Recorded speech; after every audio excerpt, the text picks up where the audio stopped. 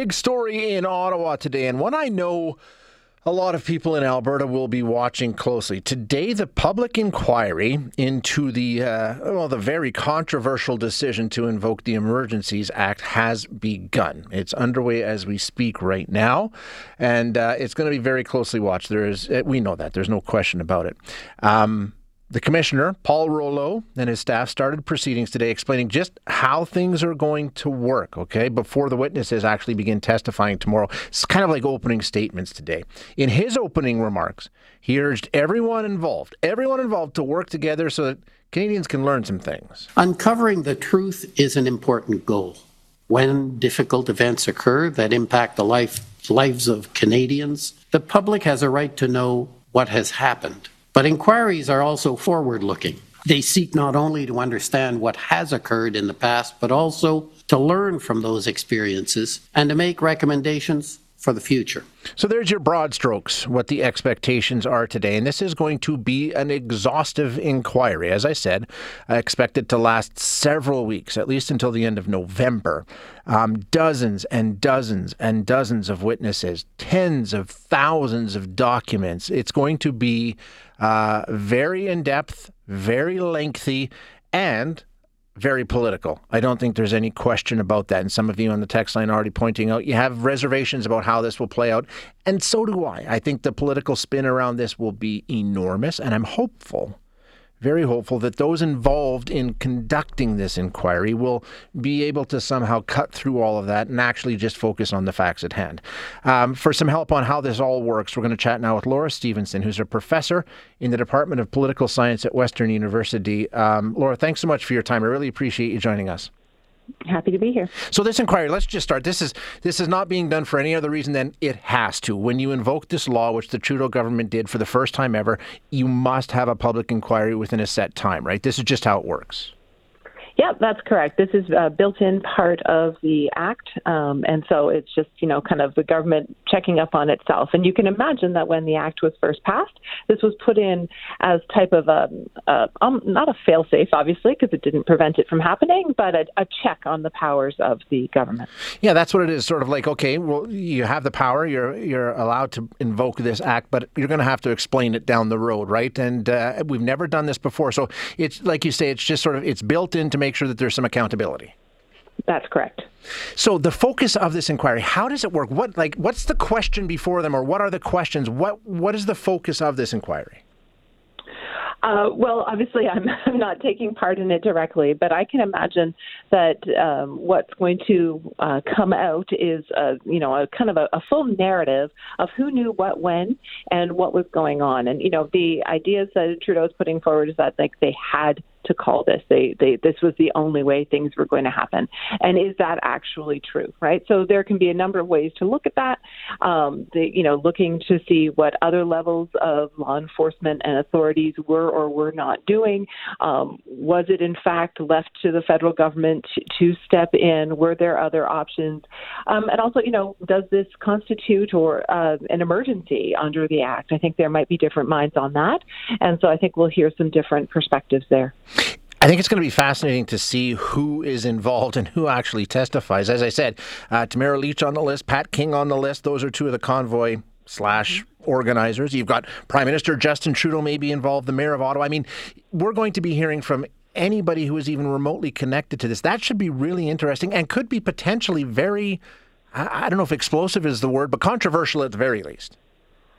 I think that's a good way of putting it. I mean, as you mentioned, this kind of inquiry has to happen. So it's not that it's being driven by partisan considerations, right. Yeah. But the convoy itself and the protests had a lot of partisan tinges to it. And so you're right. That's, what people say and how they present themselves and their behaviors, I think, are going to be carefully watched and interpreted in maybe even contradictory ways. I think that's going to be the very interesting part. I mean, there will be parties on both sides of the argument that you just laid out that will use this as a political tool, right? We need to be aware of that and careful about that. Yeah, I fully agree with that. And this is something to pay close attention to, I guess, right? Because the inquiry itself is hopefully going to be nonpartisan in its report. It's the spins on that report that are what we need to pay closer attention to.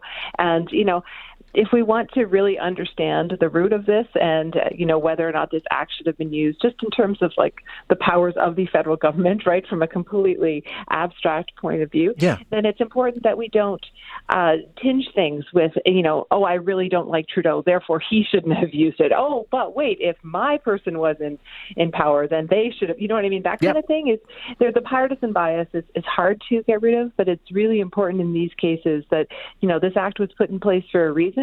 And any government could be called upon or could be in a position to use it in the future. And so we got to think about ways to make sure we set precedents now for what is appropriate and inappropriate use that can be carried forward regardless of who's sitting in power in Ottawa. I think you're so right. And I think that's the risk that we run here. This is going to be turned into perhaps one of the biggest political footballs this country has seen in a very, very long time.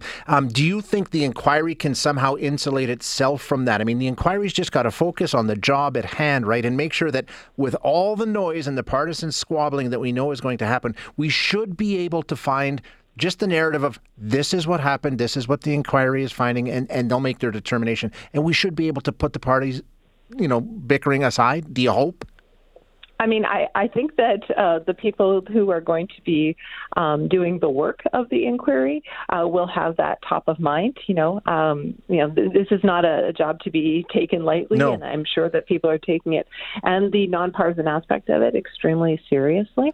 Again, it's the spin that I would be looking for, and obviously, media will interpret things as you guys do appropriately. You're an important source of information for us, but it's also what the party leaders say. And what the politicians say, maybe even how the premiers weigh in. I mean, all those kinds of things are important. And it's reporting on those reactions sometimes that can take away from the actual content of the inquiry's work itself. So, I hope that we can all spend some time reading what was probably going to be a fairly dry document in the end format, just because they typically are.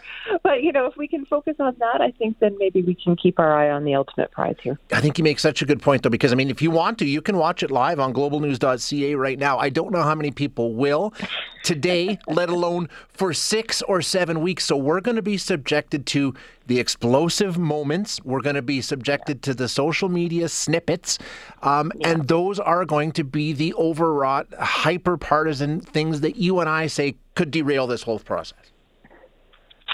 Possibly. But again, cooler heads could prevail. And, I do think that we all found this to be a very serious event in Canadian politics and Canadian history. And so, I think people are going to be pretty responsible in how they think about it.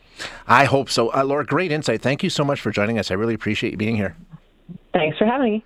That is Laura Stevenson. Laura is a professor in the political science department at Western University. Hi, it's Shauna, and I might be a bad parent because my kids think French fries are vegetables. Hey, it's Ryan, and I might be a bad parent because I went out for wings when my wife was in the hospital after giving birth. Johnny here. I might be a bad parent because in my house, the tooth fairy gives pocket change. But we're not alone. Len emailed us and said his 6-year-old daughter's Tarzan moment going from love seat to lazy boy by curtains made him more proud than any dance recital. And Andy left his 2-year-old at the rink. All right, guys, I'm sure we're not alone. Like Andy's kid.